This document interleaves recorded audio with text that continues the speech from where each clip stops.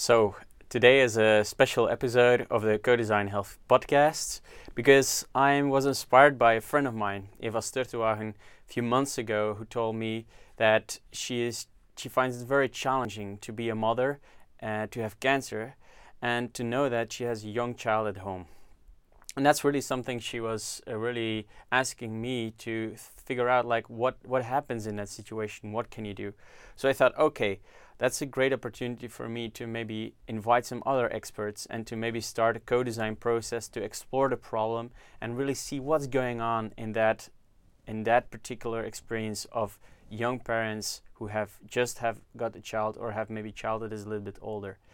This session is really nice because it's really a session that is inspired by a dear friend of mine who was close to my heart.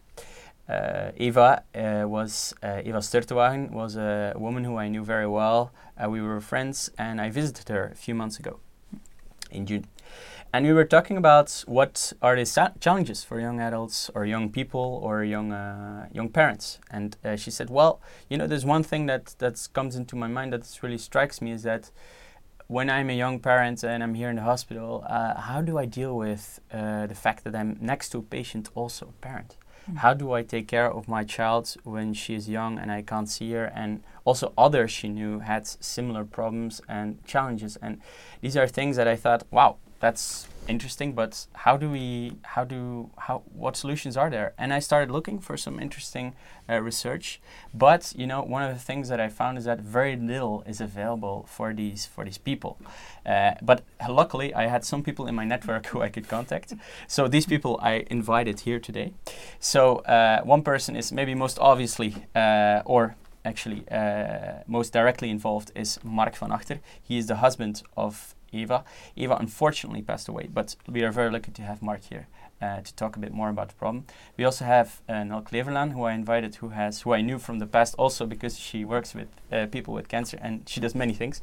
But one of the things she does is she helps parents also who have children who are ill. And also we have Rosha Wang here, who I work together with. I'm doing research projects, and one of the projects I'm working on was the one on sexuality and intimacy for young adults with cancer. So that's how we met, and I thought it would be interesting as well to have your designer view on this problem. And on my left we have Dr. Jose Zelstra, who was suggested by me by Dr. Evelyn Manton, who is the director or manager of the National AYA Care Network. So I'm very happy to have you also here to share your perspective as a medical professional on this topic. So thank you all for being here. Let's start maybe with some introductions first, and then we can move on to how we perceive each the problem. Okay, Dr. Jose Zelstra, thank you very much for being here. Can you share a little bit more about your experience, how you came to be interested in this topic, or why you want to be here? Yes, thank you for the invitation. I'm working as a hematologist in the Amsterdam University Medical Center. And as a hematologist, I'm often treating patients with all kinds of hematological malignancies, especially patients with Hodgkin's lymphoma and patients with acute leukemia. So I often see new patients who I have to tell that I have bad news for them because they have Hodgkin's lymphoma or non-Hodgkin lymphoma or acute leukemia, and it's often a big disaster if I have to tell young patients that they are severely ill. Mm-hmm. And often I experience that they are a bit in distress because they not only have to deal with their own new diagnosis, but they also have to deal with how do I tell it my children. Yes. And it depends on the age of the children how they can best share this message with them. And in my experience, it's very important to be transparent and to deal your concerns with people, young people especially, because they feel that something is going differently, is going wrong. And I often invite parents to bring children with them Okay. to the hospital, Mhm. and so that they can see where the hospital is and where the department of treatment is, and that they see that I'm the doctor, and although I have to tell bad news, Mhm. I'm not a bad person, and I try to do the best Yeah. for their mother or their father, and that they can ask me questions. I often invite them to within the room and say, okay, what do you think? What's going on? Mhm. And what are you worried about? And then it's very good to talk also with young children what's going on. And sometimes they bring their puppies with them, and then we say, okay, you are the doctor and your puppy is ill. How would you try so that they can play what they experience Okay. within the situation at home? Mhm, Yeah. mhm. Okay, thank you very much. Just to have an idea, maybe for who is listening, and what's your background or what's your experience with young parents? Mhm. Is it so that most people you see already have a child when they are coming to you for diagnosis, Mhm. or are most people younger and they don't have a child yet? Yes. What kind of parents? In both situations, Mhm. sometimes they have only a wish to have children in Mhm. future, and then when they have a new diagnosis of cancer, I discuss with them about the measurements we can advise them Mhm. to preserve their fertility Mhm. for a man and for women. Mhm. And sometimes they are even younger and don't have a partner, Mhm. but are willing to have children in future when they have a partner. Mhm. And then we discuss what can be done Mhm. before starting treatment. Mhm. And in many cases, we can advise them to have specific measurements for fertility preservation. And in terms of the numbers, is this like, do you see somebody who is a parent who gets diagnosed every day, or is this once a week, or what type of numbers are we talking about? Once a week. I Once a think. week. Yeah, Wow. once a week. Okay. Yeah, It's, yeah, it's yeah. terrible. Yeah, yeah, a lot. yeah. But a lot of work for you as well. Yeah. Okay, maybe let's move on to Mark. Mark, so you're here, of course, because you're the partner of Eva, but can you tell us a bit more about your background as well? My own background then. Yes, so I am, here I am as the partner of. So since December, she was in this trajectory. You don't know Eva, of course. Eva was a very Croatian inspirational person, fighting through this disease as good as she could. And who I am is because I did it, but mostly also because she supported me a lot. So I used to be a professor at Erasmus University in Rotterdam until 2 years ago, and then I shifted my focus and I became a guest professor at Leuven University in Belgium now, which is fun. I like to teach, so I do that for pleasure, almost for fun. And beyond that, I started to grow my playful nature, and I started 2 board game cafes. They are called, meaning in the center of Antwerp where we live. A cafe where you can just arrive and take a game and play. That's the concept. So it's something which is not economic. So I'm a finance professor, but I chose the least finance job actually I could have taken. So, but that doesn't matter. So that really doesn't matter. It's for passion and for living, or for where the energy lies. That's what I'm doing now. And Eva supported that. So she had a very stable job, a very stable person as well. She was very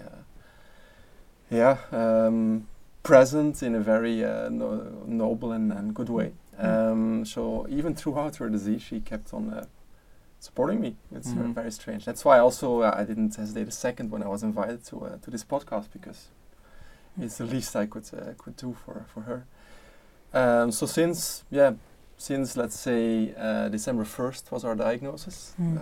Your story rings a bell to me as well. So this was a Saturday where she was diagnosed with acute leukemia.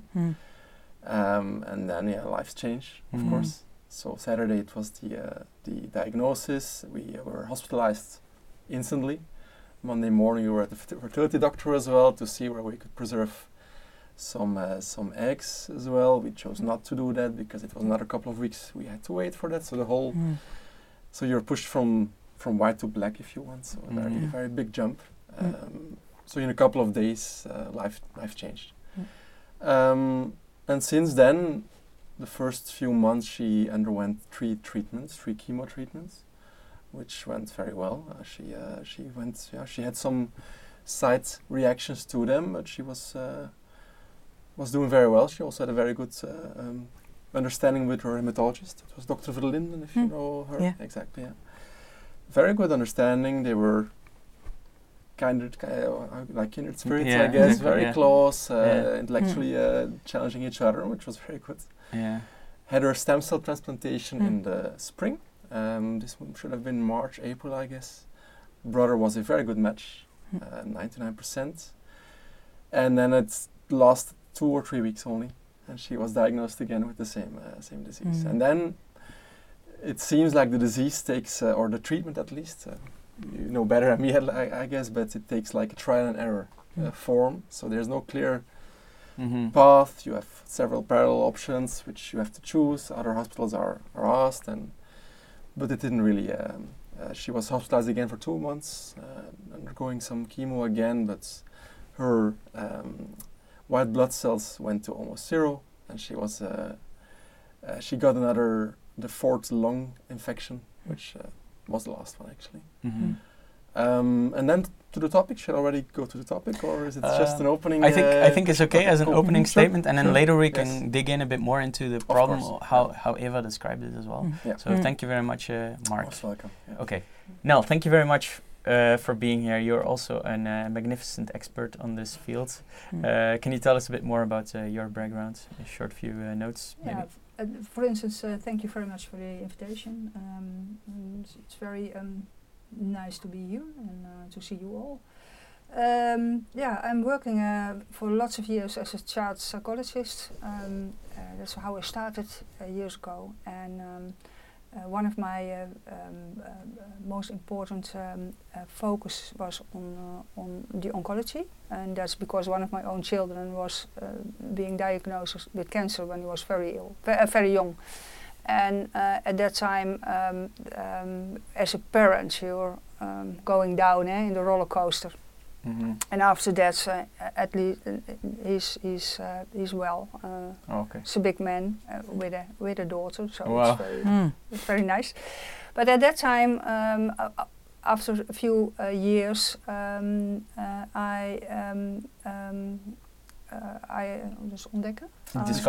discovered that there was nothing for children with parents with cancer, because there was a lot of information about children with cancer themselves. Yeah, exactly. But there was no information, nothing at all for children with parents with cancer. Yeah, exactly. And I thought, well, I had to do something about that. And so I started a program and make things, make movies. With children, I talk with children, I talk with parents, I talk with grandparents, and well, that was 20 years ago, and then I just do it now. Great. And I learned a lot from the children and from the parents about the questions they have, about talking or not talking with your children, about what the children want. And that's very important, and why they talk or why they don't talk. And it's a lifelong experience to do it like that. And I'm here because I'm also the president of Kankerspoken, and Kankerspoken is a website in which we put all the information we have for the children, but also for parents and their teachers and the doctors and the nurses. If they have questions about, what shall I tell to my children, or as a doctor, what can I give to our patients about this theme, this we try to put it on the website so that we can help a lot of people, and there's also we make movies from it, and so a lot of things. Really, really nice. That's really amazing. I really want to delve into what you have made later. Yep. Thank you, Nel. Rusha, thank you for being here. Can you also explain a little bit about your background, because you've also had some experience already, some research and with this topic? Sure. Thank you for bringing me here, and it's very nice to be around experts of the field and expert of experiences.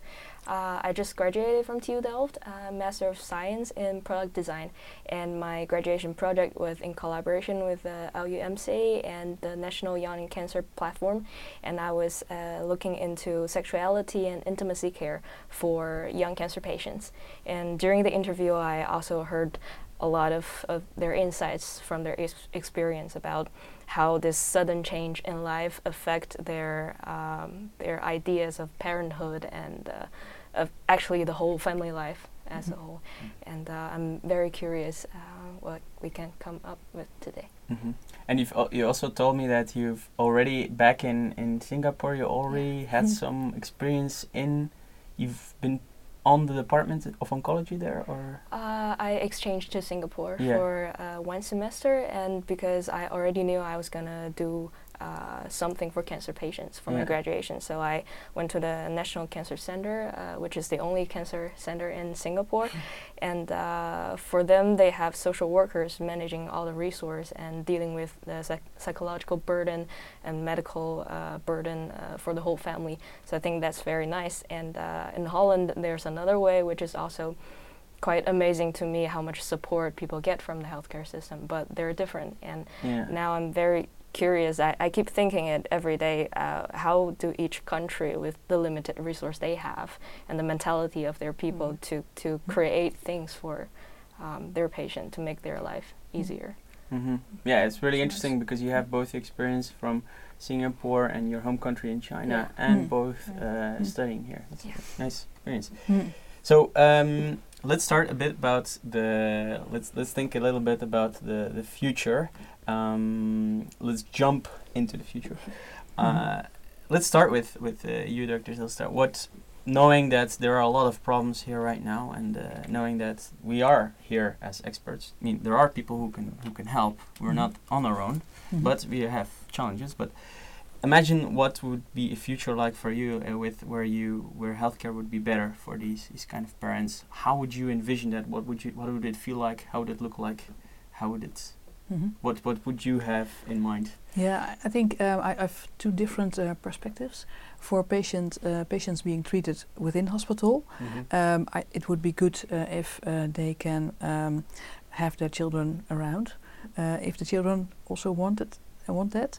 And I think it's good because patients are getting chemotherapy and they have very bad days, but also good days. And at the days they feel well, it would be very good, I think, if they can have their children around. And now, at this moment, it's sometimes difficult because the hospital rooms are rather small and there are many patients around, and it's difficult to get a more home-like environment. For me, we are now designing a new department, hematology department, within our hospital. Nice. And we have, for all the rooms, we have a rooming in facility, so that they have the possibility for partners or children to be roomed in, so they can have a bed within the hospital room, so that they can have their nearest ones around. So I think that would be good for also for little children to see that mom or dad is not far away, and not so far that they can't reach each other. And of course you can Skype and you can have telephone calls, but it's different from getting a hug and being near. That's I think different from just FaceTiming or just also that they can really see what's happening. Yeah, because I think when you leave children out, they are imagination and thinking what's going on, and they have their own fantasy stories, which can be very frightening.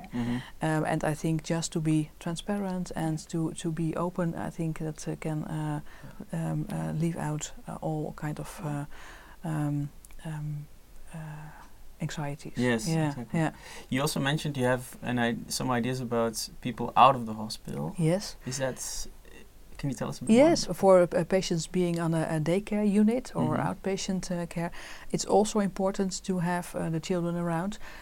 And I invite them often to be in the room where we discuss all the options. But also when they are going to the daycare unit, we have separate rooms where the children can be around, because then they can see what's going on and what kind of infusion, blood infusion Mhm. they get, and they see who the nurses are, who the doctors are, and they can talk. Because I think it's very important to have the children nearby in the same situation, and then they go back home and take the children with them, but to share to share. I think Yeah. that's I think the best way. And there's a feedback effect as well to the parent. Yeah. To even Absolutely. if his parent is ill. Yeah. I know, for instance, Eva was. Yeah. Okay, our daughter is 1 year old only, Oh yeah. so that doesn't really. A little one. Yeah, very little. Yeah. But she couldn't see her all the way through every of the chemos. Mhm. Yeah. And not seeing her broke a lot of things. Yeah. Mhm. She always recuperated from that, but it's Yeah. tough. And Yeah. and having these family rooms is Yeah, a very, yeah. very I good think thing. it's very good, and also I would I encourage parents and children to make photographs and to make Yeah. movies Alright, yeah. while they are Mm. in hospital, Yeah. because you don't know what's going on, and they have the pictures and the movies And to have the voices. Mhm. And if if show it at school, yes, something like yes, that. to Just share tell, with to their share it with their friends Share and experiences, on yeah. school. Yeah. It's, And to process what's happening. at Yeah. home as well. Yeah. Yes. The image being Yeah. very clear. Yeah, and to discuss again Yeah. what's going on, what did you feel, what was frightening, what was a good moment, and to talk and re-talk again. And you don't know what's going on, and as if the situation as with Eva, when it's going not the way you expect and not the way you are hoping Exactly. for, Mhm. then when your daughter is 5 or 6 or 10, she can discuss again, and the movies and the pictures, I think, are very important, because it's a very important part of life, and you would like to have it Like Manifested manifested and and documented. Keep it as a tradition. I did it as well, if I can. You did, interrupt a bit. okay, you did. So I made a lot of. Eva didn't like it, Yeah. so because she was in her bed. But I made a lot of videos Yeah. with Ida. I mean, with our daughter then. Yeah. And now it's. I show them. Yeah. Even though she's very young, of course, Yeah. she's 16 Yeah. months now. But it's. Yeah. It kind of. Yes. Yeah, Yeah. and But- that but- to keep a remembrance. Exactly, Also yeah. on the bad periods. yeah, So but the also that whole- she see this is my mother, Yeah. Mhm. and although she's not here around, No. Eva There was is my mother. something Yeah. concrete indeed. Yeah. Okay, Really, that's a great start for some good ask a question? futuristic ideas. Yeah. A few questions now, Yeah. because unfortunately due to time pressure, Dr. Zylstra has to go. But let's have a short discussion. Do you think that the doctors need, not need, but that the doctors communicate easily with children, because it's your communication is so easy. You told us this, but I have sometime or other experience that doctors said, no, I'm for the patients and or for the parents, and but to respond to the question of a child is well. Yeah. What do you think about that? Yeah, I think it differs. I'm a mother myself. Of course. So that makes it different, because I know how children respond and what kind of questions they have. So I can feel with how the parents feel with the questions of children, and that makes it, I think, easier for doctors with children to communicate with children. I think my colleagues who don't have children, for them it might be more difficult. Is there any form of training for this? Because You that's think one so? one thing you could. Yeah, there is no specific training, I think, but I think we can learn, for example, from the pediatricians, because they talk a lot with children, and I have very close contacts with my colleagues from the pediatric department, Mhm. and we have also good contacts with the social workers who are working at the pediatric department. So if we have if we experience problems for children and their parents in hospital, we can always ask our colleagues for advice. So I think there is a lot of know-how also on the pediatric department. It's nice to hear, because we always said to the children, well, if you have a question and your mother can't answer that, or your father or your daddy, go to the doctor, and he or she will respond to that. But so we try to create a environment in which the children are allowed and free to go also to the doctors and the nurses to ask the questions. Yeah. And I think it's very important, because I remember one of my patients had a daughter, and she was, I think, 7 or 8 years old, and she was also very involved in the situation. She's the only child, and her father is also professor at the university, and he was my patient. He is my patient, and he got ill and got cancer, and he said she's very sad because I'm ill and I'm losing my hair and I'm changing but is it possible to bring her? And yes, of course. So I talked with her, and I told her about cancer treatment and that it's a tough period, but that I think her daddy will be healthy afterwards. And then she said, okay, I will tell my classmates, and is it possible to have a specific spreekbeurt? I don't know, a lecture, presentation. And then I helped her with her presentation. We did it together, and about cancer, and we have a specific program in Netherlands, Klokhuis, which is about cancer treatment. I had a video because my children asked when I was, they were younger. And I said, okay, I have a very nice video, and you can use it. And she said, oh, I'm so happy I can tell my friends about what's going on with my father. And it was very good that she came to hospital, and we did it together. Roosje, you've been quite quiet. Maybe you have some, from a designer's perspective or from your experience. Do you think we could even push this further, or do you have any questions or thoughts or about what's? I'm thinking, because it's really great that they have this kind of room, and also your specialty, your time, and your effort into ensuring that the whole family is fine. But when they're out of the UMC into their general hospital, or let's say other countries where they don't have this much support, and they still have the same problem, and what other resource can they reach out to when they don't have you? That's a question from you to me. I think if they don't have specific facilities, I think it is always wise to ask advice from the pediatricians, because they have so much experience and so many tools to communicate with children, also about topics that are not easy to discuss with children, and they know about the level for children, because talking with a child of the age of 3 or 4 or it is different from talking about with a child of 7 or 12 or 14 years old. So that's, I think, for me, sometimes difficult to see at what level the child is thinking, and what is the best way to communicate by playing together with a Playmobil, for example, playing with a hospital, or just talking, or making drawings about what's going on. And I think. Okay. Maybe one last question before you go.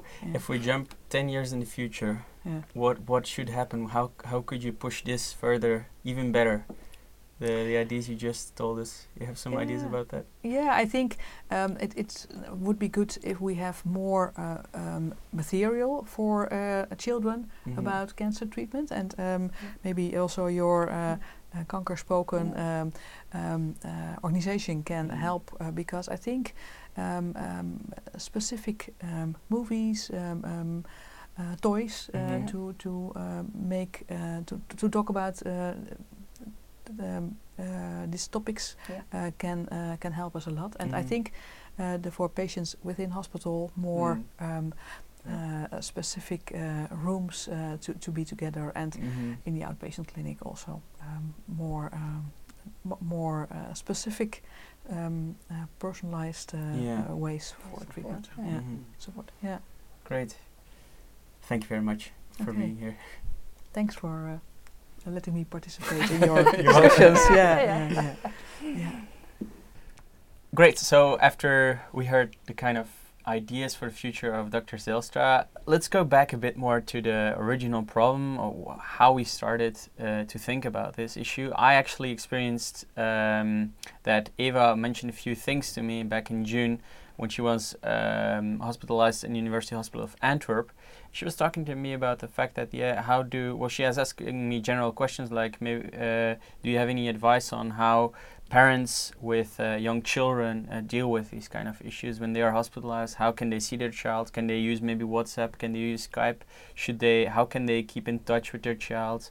All kind of practical questions. So I reached out at that moment to Nel, to some psychologists of University Hospital of Ghent called Anne Moret and Sarah Cornelis. And I also reached out to a nurse I know in University Hospital of Ghent, Johan de Munter. And I thought, there must be something concrete. And after a while I realized, there's nothing really concrete. I mean, all we have is, I know some people in my network who can actually give some advice. There's nothing really, there's no fit solution, no one solution. But let's think about this issue. And I want to ask all of you, like, what are the key issues for you? How do you experience this problem, and what are the deep issues there that we are struggling with? Maybe I can start with maybe Mark, because you are obviously the partner of Eva and you've experienced this firsthand. Yes. What were, in your opinion, things maybe you've heard of other people or things you have experienced yourself? It's a unique data point, right? So I'm a scientist, so this is just one observation. It's also not one observation with an infant. So our daughter was 6 months when Eva was diagnosed, and now is a bit older. She was 12 when Eva passed away. So I can't relate, or I can't say a lot about how to talk to young children, because she's not ready to talk yet. What I can say is what we experienced, without the ambition to give criticism, because we were in a medical path, and the psychological path is in parallel. But it's less clear, at least to me or to us in the past, how to go through that path. From the start, we were put in an overwhelming roller coaster of emotions. We didn't even have to deal with how to talk to our daughter, because she was too young. But I can imagine at that point, that's an even bigger aspect which is overwhelming you, even more than what we already had. At that point, so Eva was, as I mentioned before to Dr. Zijlstra as well, Eva was heartbroken. I think the most difficult part of it was that she couldn't see Ida. So she was always 3 to 4 weeks within the hospital. The first 2 weeks were typically in, not in isolation yet, but awaiting the new chemo. Then there was a chemo of 1 week, I guess, and then 1 to 2 weeks of recovery after that. So before, so Ida was in the kindergarten. That's a big issue with leukemia patients, because they have a very low white blood cell count, so no resistance whatsoever, indeed. So this was a continuous struggle, because she wanted to see her, but she couldn't, and she accepted that, of course, because it's a medical reason. But it was very tough, and that's also part of the reason why I was so enthusiastic about the story of Dr. Zijlstra before that. They were implementing family-oriented what's it called, room in. I didn't even know the concept. But it's a very cool thing to have. It would have made our life a lot easier. And my life was practically at that point in time to have Ida in the kindergarten, to do my job, and I was very fortunate, still am, to have a self-dependent job, so I could regulate my hours more or less, meaning I didn't have to attend from 9 to 6 or so, or I didn't have a real boss, so I could be flexible. Also, Eva's environment was very flexible, meaning her mother was there every day, also taking care of our daughter if I wasn't able to do that. So a lot of support in private circles. At the hospital side, it's. I think we were very much so in the medical story, and very little so in the psychological story. I also have to add on our own behalf that Eva was not the person to look for psychological help. Her mother once told me that she once asked to see a psychologist in the hospital, and the psychologist entered the room and she said, take a seat. I'm not here to talk about myself, but take a note. These are the things I would like to improve in the hospital. This was the story or the talk with the psychologist. So she didn't really need that. I also didn't really need it, I guess. But it would have been handy to get more guidance, and that we didn't receive. I also didn't ask for it. I'm not sure. I'm not even sure it existed at that point. So that's also a good thing to hear that you're doing precisely that. So we went through this periods, focusing a lot on the recovery side, on the medical side, and between the treatments, intensely enjoying each other at home. But the period in the hospital was very, very, very lonely. We considered on our own behalf doing things like getting Ida there to see her through a window or so, but that's even worse, I think. To see your 6-month-old daughter through a window and not even be able to touch her. So that's the problem. She accepted that. Not good touch. Exactly. That's the problem. The tactile thing wasn't there, and then she accepted that. She was strong, but it didn't help. I can tell. That's why I mentioned having a child, an older one even also, to be able to visit within a hospital. It has a feedback effect, which is very strong to the patient as well. The mental side cannot be underestimated. It can actually give energy back to the parents. And that was not. We didn't do that until the very. So we went through the whole 3 chemos, transplantation, then another hospitalization, and only in the very last phase, meaning in retrospect, the 3 last weeks of her life, then we were told that Ida could attend. We didn't know why things changed at that time. So we were also not informed about that. But all of a sudden, she was home from kindergarten, and we got the tip, maybe now you could bring her. And then I was there with Ida every day. It's not long, it's like half an hour or 3/4 of an hour, but it was a joyful period. Things changed a lot. And then the last moment even at intensive care, and this was very beautiful. We the physicians, I guess, or the doctors at intensive care, and also the hematologist in cooperation with them, arranged that in the Tuesday before Eva passed away on Friday evening, Friday night, that Ida could visit intensive care, which was basically, it was strange because babies are not allowed at intensive care, but they arranged for that, and it was, it's for me the most magical moment in the whole thing. So she was only there for 20 minutes. I let them play. They were playing together a bit. Eva was at her last strength at that point in time. But seeing what happened there, and I made a video for Ida. We talked about that, the importance of having concrete moments in time for the future. Then this was this is the strongest moments, and then I really was. I started really to see more because I was in a tunnel before that, and at that point, and also when she passed away, I started seeing, but there is some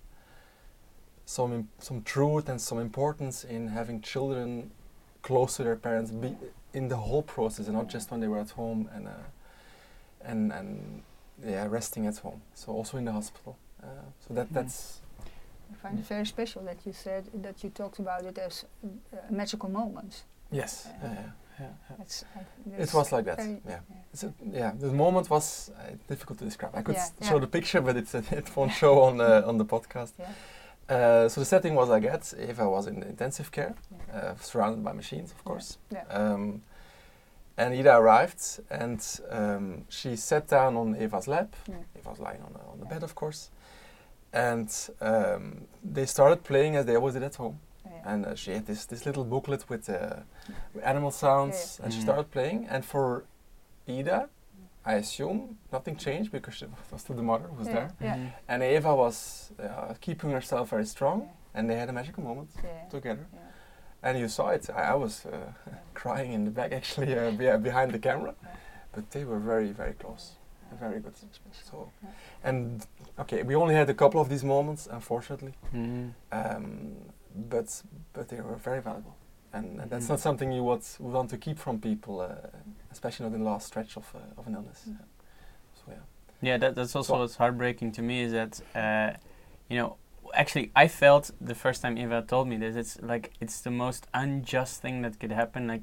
Even when everything goes wrong, that at least you could have some hope that your future children will be happy, and you can be peaceful in the fact that you can leave them in good hands or something, or and that feels so unjust that you didn't have the right information, or that you didn't know, and that maybe things didn't go. It could have been better, Okay, but Nel, you are the psychologist, of course. So that's actually really good. Moving on from Mark to you, what's your, when you hear these kind of stories, is that the typical kind of story? Is that really what you hear? Or is I don't know if there are typical stories, because every study is typical on their own. And but I think that we can learn a lot of those stories if you put all the stories together, 100, 200, 300 stories. And you talk with parents and you talk with the children, then we can learn a lot about what we can do now and in the future. And sometimes most of the times we do the best we can, but I'm sure we can do better in a lot of things. And one of the things is, for instance, the people who work in the hospital. They mustn't be afraid to go the path with the patient and the parents and the children, because lots of times they said, "Oh, I don't know how to do this," or it's young people. It's affect me emotional. So just what we said, if he's told a story that you see your faces and you said. That's also what's happening into the hospital. The nurses and the doctors said, "Oh God, young patients with young children. I don't want to think about it." And then it stops over there. And it's very difficult to go over that, to think about what are the needs of those people. What can I do about it? And I think it's very important to think about that. When things are deeply affecting yourself. Affecting you, then it's you can't do anything anymore. So what we had to do is to learn from all those stories. And one of the things you said is why was that only possible at the end to come together? I don't know, but we had to learn that that's what we give the message in the future, that think about it, that it's in the whole process, that you try to put parents and children together. Maybe rooming in is a possibility. Maybe you live in a country where it isn't possible or something like that, but it's the attention for it. You must think about it, and then and then there are no solutions, but there are things who's coming up. We are creative people, and we think, well, maybe that's something.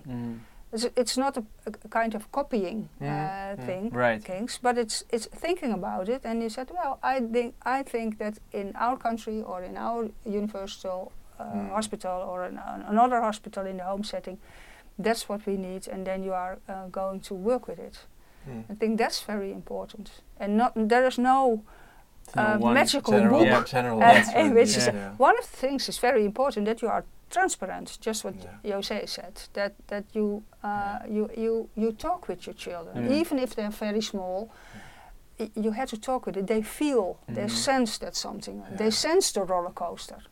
Even if you didn't say anything, they sense the roller coaster. And even in we talk about it just there upstairs. Exactly. And if they are, you know that the daughter of Eva Mark is going to be bigger, grown up, and then you had to create memories for her. And to think about what's going to happen into the future. It's not the thing that everybody needs a psychologist. No, I understand. That's not true. Yeah. I like my colleagues, but you can do a lot of things on your own. But it's nice to have good people, people with a lot of experience, to think with you. Where you can phone, for instance, and say, well, this is the problem, please help me now. What is tough as well is to talk to the children, one, but also to see you're always on the verge of what could happen next, because it's life-threatening disease. What could happen next? Do I prepare my children to that? It's not only talking about the disease, but also about the potential next step of having this disease, and how to prepare. Should I prepare something for them? This was also it's kind of kept Eva busy as well, but Ida was too young, and I assured Eva that I would do all the best, and it happened now as well. All the best to bring that memory to Ida, if it came to that. But if you have to talk to your children about it, that's even tougher. But even when you are, we don't know how it's going to be in the future. But even when you are open at the start, in the beginning, then it's easier is a strange word. It's not easy to talk about that or something like that. Sure. But is if a child is from the beginning knows what's happening, then it's then he or she knows that he can ask questions, or even is allowed to don't ask questions or something like that. There's an open dialogue. And then you open things, and then you can go with it. For instance. But if the start is not like that, then it's going to be difficult. So. Roosje, when you hear this kind of problems, of course you're looking from a different perspective, but how do you look at these stories from experience from Nell, experience from Mark? What comes into your mind? What are some key thoughts there you could share with us? It's really touching and quite heartbreaking for me to hear your story, and it reminds me of some of the cases I studied with my teacher in Singapore, where they have equally good healthcare on the medical side. And probably also good support from the social workers, but just because of the Oriental mentality of not dealing with things, escaping, then things are very different there. For example, there was a guy, he had terminal cancer and is not going to be cured, and he asked the hospital, can I cuddle my wife on my bed? And the hospital says, no, the bed could break. And if you want to do that, you have to go outside of the hospital, but now you're supported with a machine, so you choose. So till the end of his life, he didn't get to touch his wife on the bed, and that's really makes me so sad. And there are so many cases like that, or parents with lymphedema, where they cannot really freely move their limbs, then they cannot hold their children, and they don't know where to go to, and they just keep it to themselves, and it's so heartbreaking to themselves. I cannot hug my children anymore. I don't deserve to be a mother, and then it just goes through that path where there is a bit self-destructive thinking, and they never thought about seeking for help. Like you said, it has to be a good start where people start to talk about stuff.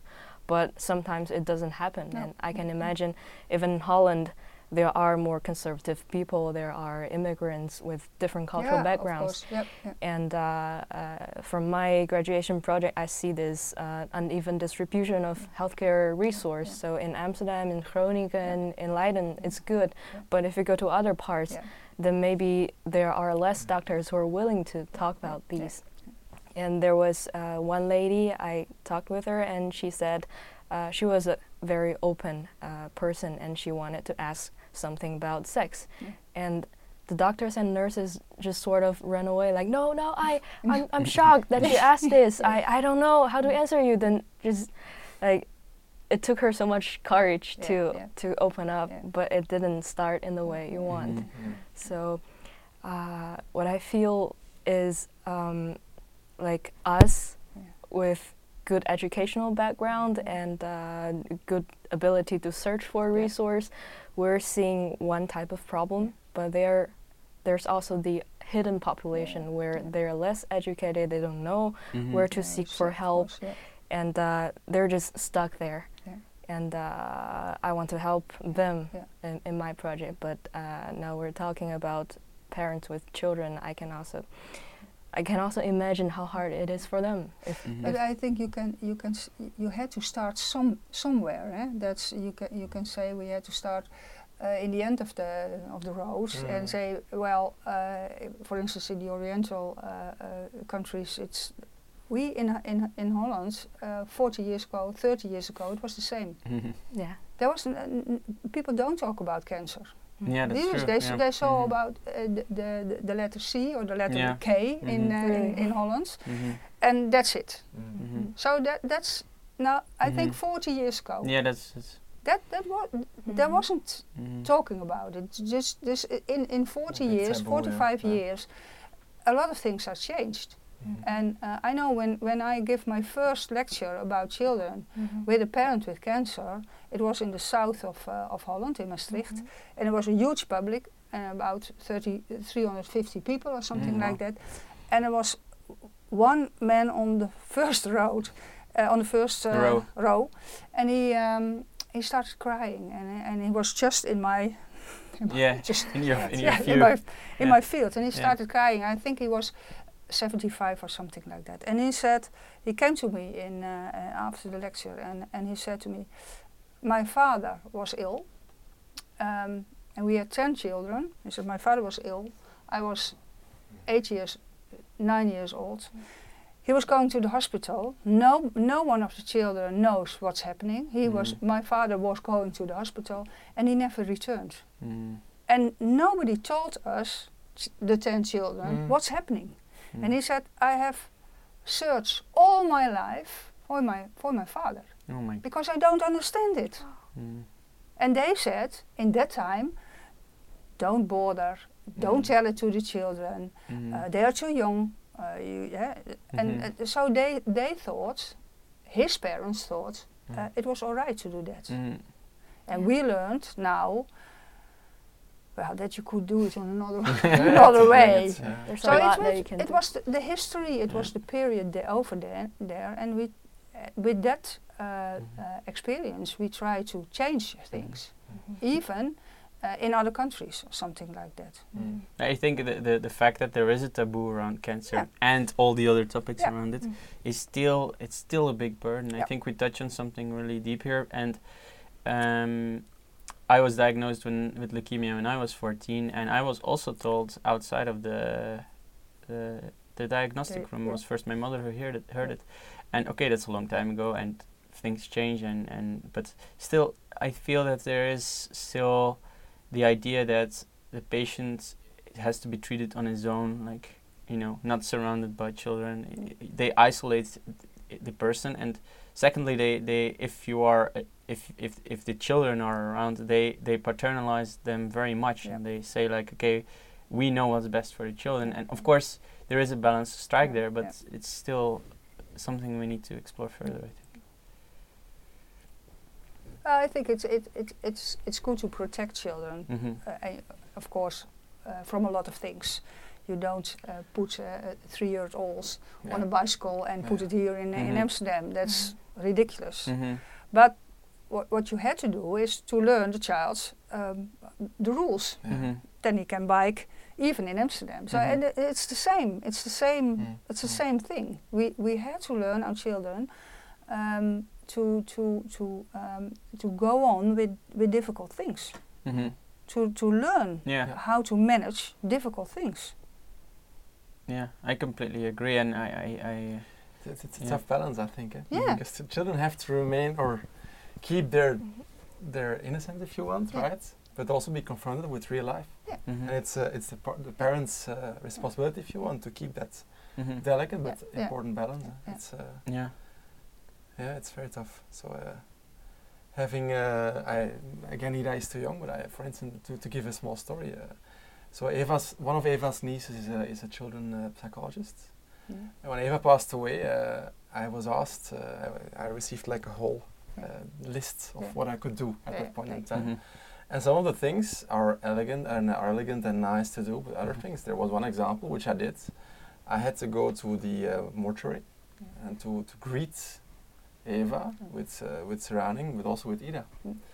And the reason was that by observing how other people reacted to the body, if you want, at that point in time, because she was passed away for 4 days at that point in time, Ida could infer that something had changed, being a 12-month-old baby, but still, and could grow onto that. So sometimes as a parent, I can talk a bit about that now, you have to do things which feel very uncomfortable but are important for the child. And I'm not sure whether there's a concrete guideline or a booklet to read about that, to know what this balance is, because we have to discover it as we are going on. But maybe I'm not sure. Okay, we are in the next phase. We are not living next to a cancer patient. We are in the next phase now.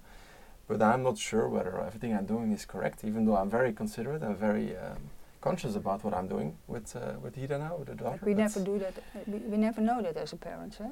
You can't compare. Even in a healthy situation. No, of course. We don't know Of course. Exactly.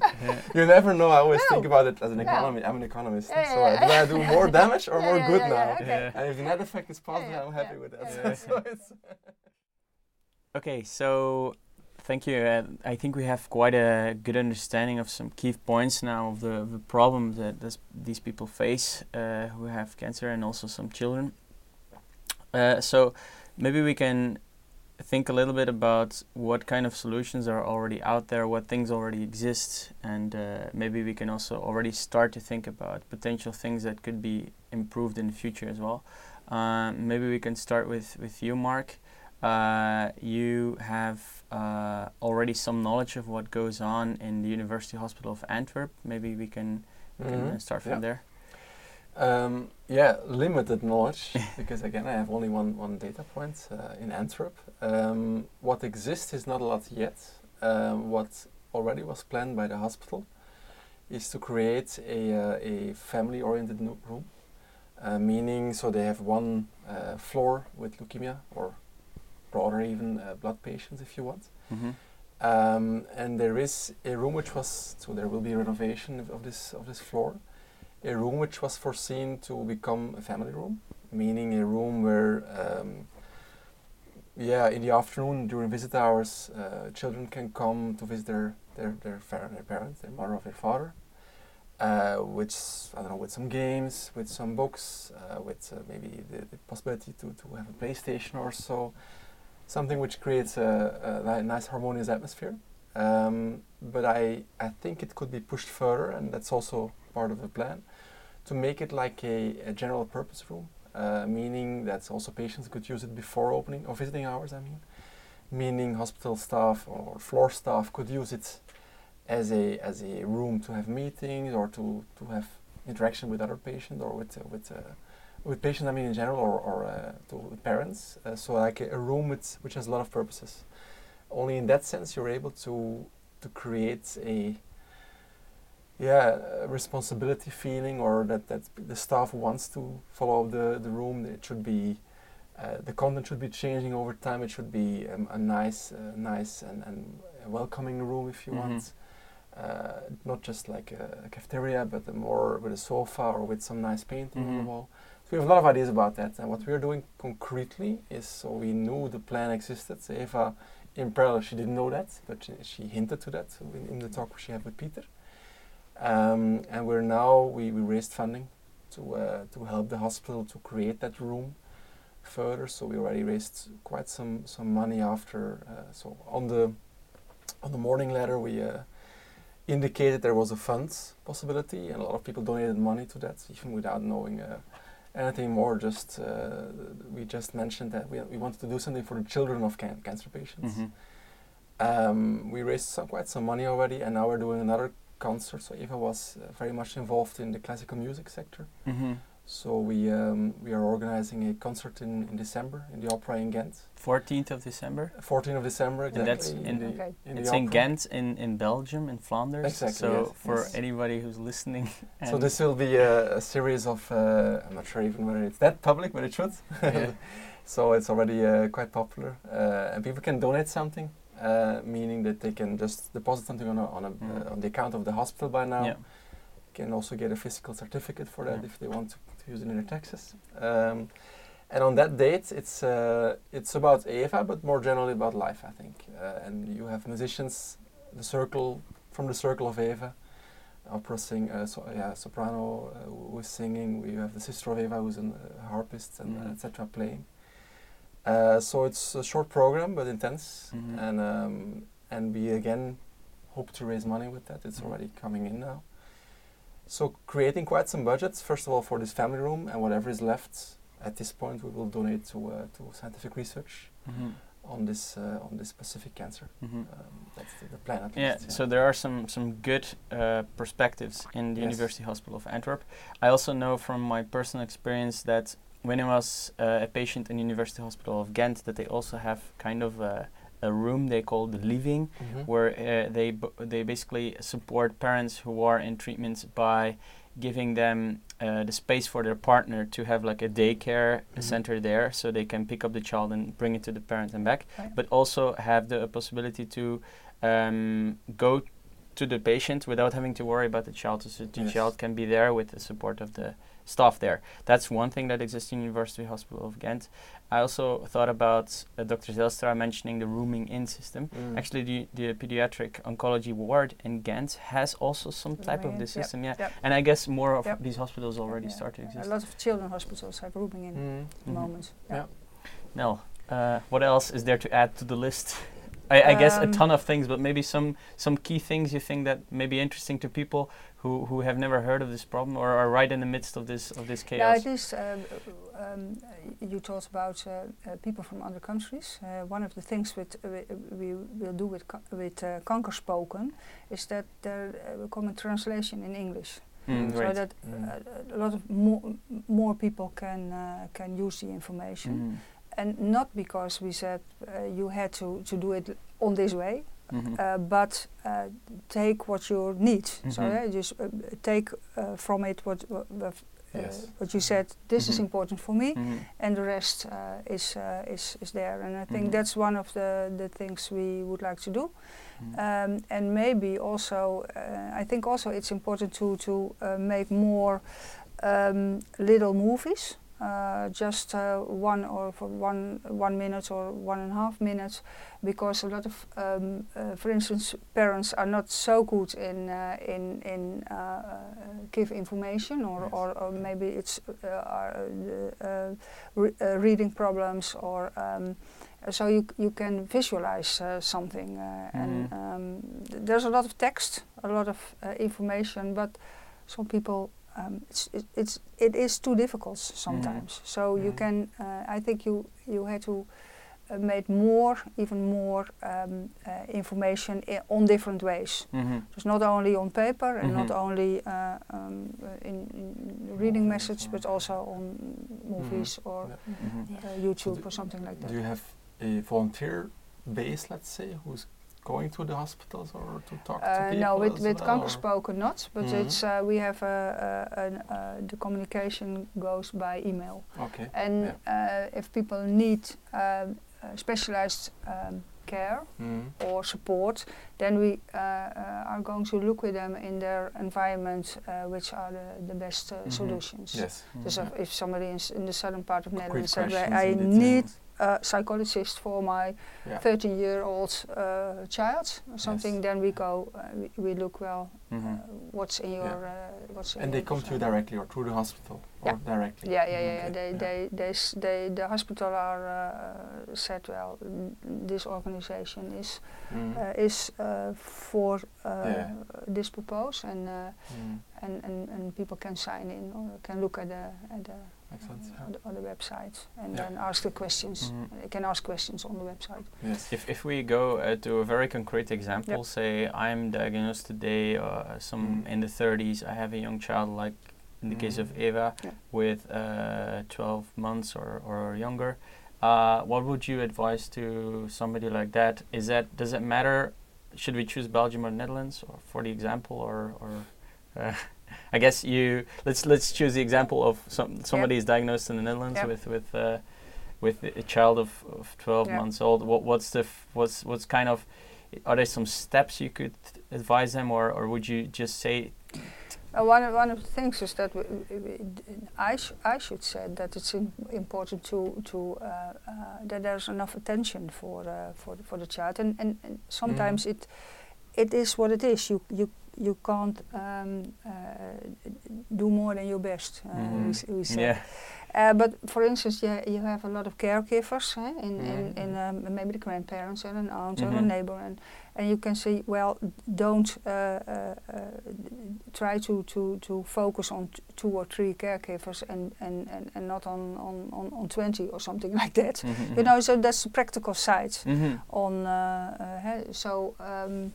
There are also, you can also give little tips also on the with the very small children. If somebody hears this and they feel like, okay, I have this similar problem, can they just send an email to Kankerspoken? Yeah.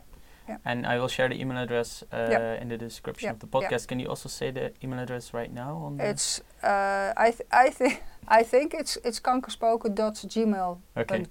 At gmail.com. Yeah, I will also I'm not note sure it about after it, but I think so. I think so. That's not a problem. We'll also mention it. Yeah. So having heard these solutions, we also have Rosha, who brings a lot of experience from other parts of the world. But you mentioned in China or in other countries, situations are much worse. Are there any other solutions or existing things that maybe could be used from those parts of the world, or? Honestly, I don't know that much, but you remind me of design from TU Delft. It's for kids with compromised immunity, that they have this magnetic little wooden parts connected from the inside and outside, so you can actually interact with your kid. And I think that opens a door for, like, how do we change the interaction between people without pushing big changes in the healthcare system? And I think that's what we can do as designers, to see what little things we can add into this current situation. I think that's very important, because the interaction is, that's what it is, the interaction. When you cannot physically touch, maybe the magnetic thing is a plan B that can still make things a bit easier. Okay, to round up, because this was just a very short beginning. I'm reassuring all of you. Maybe I asked the question to Dr. Zijlstra, what would be your future vision? Maybe each of you can give some more already hints towards the future or possible solutions we could imagine, and then maybe if there is a next session we can continue on that strand. Any of you who wants to kick off and continue with the dreaming for the future?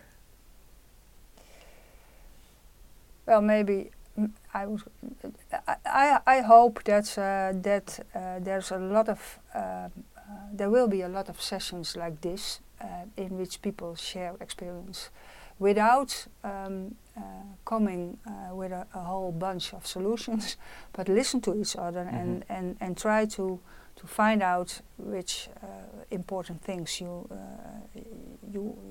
which things you can have for yourself.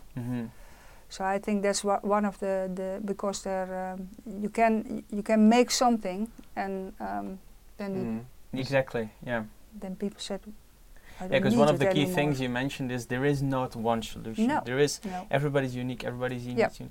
So maybe a good starting point will already be to kind of do more research, gather these stories. Would that be a good idea to? Well, but we know something. It's not that we all are different people and they're all different situations.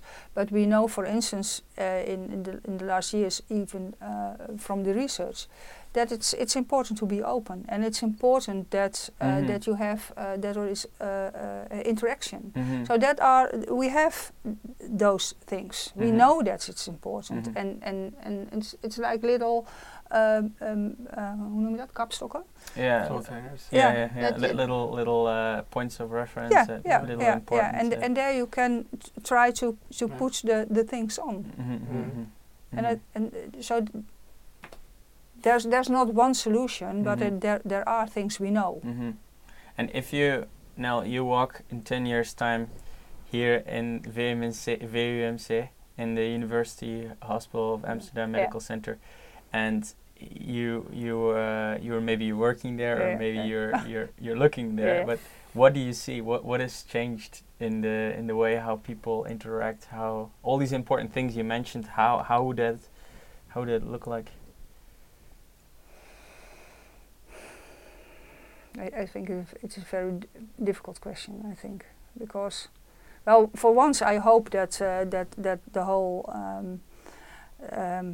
theme isn't that it's not necessary to talk about it because there's no cancer anymore. I was about to say that therapies are there to treat the leukemia, and then that is my hope and expectation at least. Let's say immune therapy or other therapies take over and they create a more humane environment. And maybe some if it's still there, maybe some integrated pathway where children are fully where doctors and patient and healthcare professionals fully aware of the problems of children, and that they are respected and really involved in this journey of the mother and father in a really nice, respectful way. That could be nice in terms of rooming in, but maybe we can think much further, and that's. Rooming in is one. That's just what you said. You can also think about other things in your country or in your town or in your own situation, in which you said, well, that's the best for us on this time. But I think the common goal is to make people feel that it's all right to talk about it. They're not alone. They're not overreacting for all these emotional burdens, and there is a solution somewhere, and you can take a step and find us, find the expert, find foundations like yours. And it's nice to know that you know children are reacting to to heavy things that happen, and they're developed. They are grow up, and then something's happening, and then you see that they are reacting. And if a parent knows that it's the reaction is normal, then you can say it's not easier. It doesn't make it easier, but at least you know. Okay. It's a normal reaction, and we are doing well. You know, that's what parents said. I agree. We're doing well. Those feelings are essential. The child is sad or is angry or and it isn't easy, but it's good to know that you're doing well. Whatever it will be something that makes parents feel like we are good parents, and the children can be the children they need. It nicely touches on something I feel personal as something which could contribute. So I'm a very, very big proponent of having the play. Bringing play as an element in the equation, if you want. So on the one hand, that's where I was leading to before, find this right balance. So on the one part of the balance is be fair, be honest, be transparent to your child, because the children can absorb a lot more and in greater depth than you can even imagine.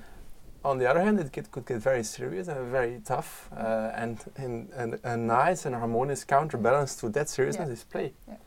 Cooperative play, having parents play with their children, even in a hospital area. So that's also part of the thing. Things I want to implement. It's my own background as well, of course. but even beyond that, having that as a possibility, having a playful room in a hospital environment is magic. Even for children which are not hospitalized, coming there and be able to play with their parents.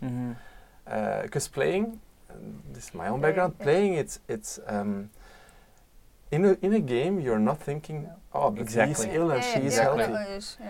You're always playing with the person, and it brings at any age, but especially children, it brings them to a very harmonious state, and it nicely or neatly counterbalances to any negative emotion which could propel from bringing tough stories to children.